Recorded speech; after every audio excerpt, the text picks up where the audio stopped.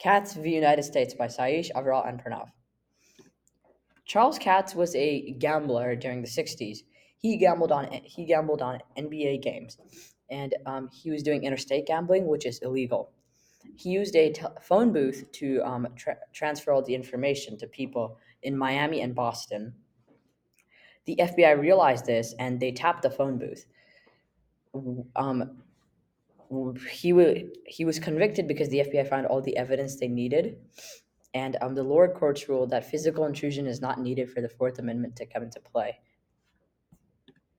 What did the lower courts rule? The Southern District Court of California ruled on the precedent Olmstead v. United States that he was guilty. So the district court said on the precedent of Olmstead v. United States, and Olmstead v. United States is that um, it's legal since he was in a public property, so and anyone can so you can tap into it because it was not a phone booth is not a constitutionally protected area, and it was public property, so it was he was found guilty, so he made an appeal to the United States Court of Appeals for the Ninth Circuit, and once again he was ruled guilty based on Olmstead v. United States.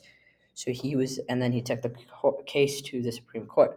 And quote is you can read the quote on your own. What constitutional right was involved in this case?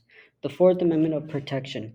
Katz ruled that he was entitled to the Fourth Amendment of protection for his conversation that a physically intrusion into the area he occupied was unnecessary to bring the amendment into place. The Fourth Amendment protects people, not places.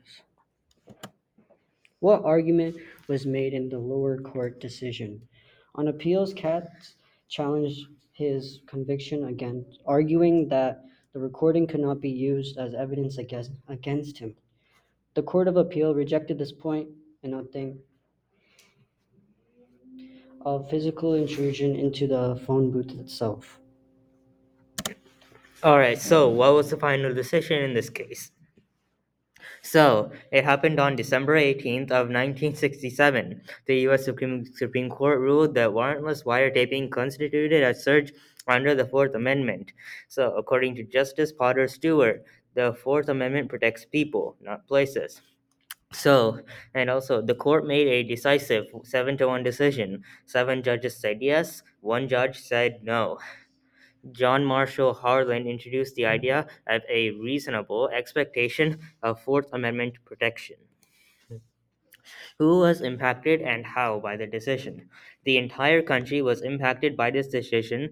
People now could expect reasonable privacy because this is talking about an amendment. So, and amendments are corrections to the Constitution, and which is why it applies to the entire country.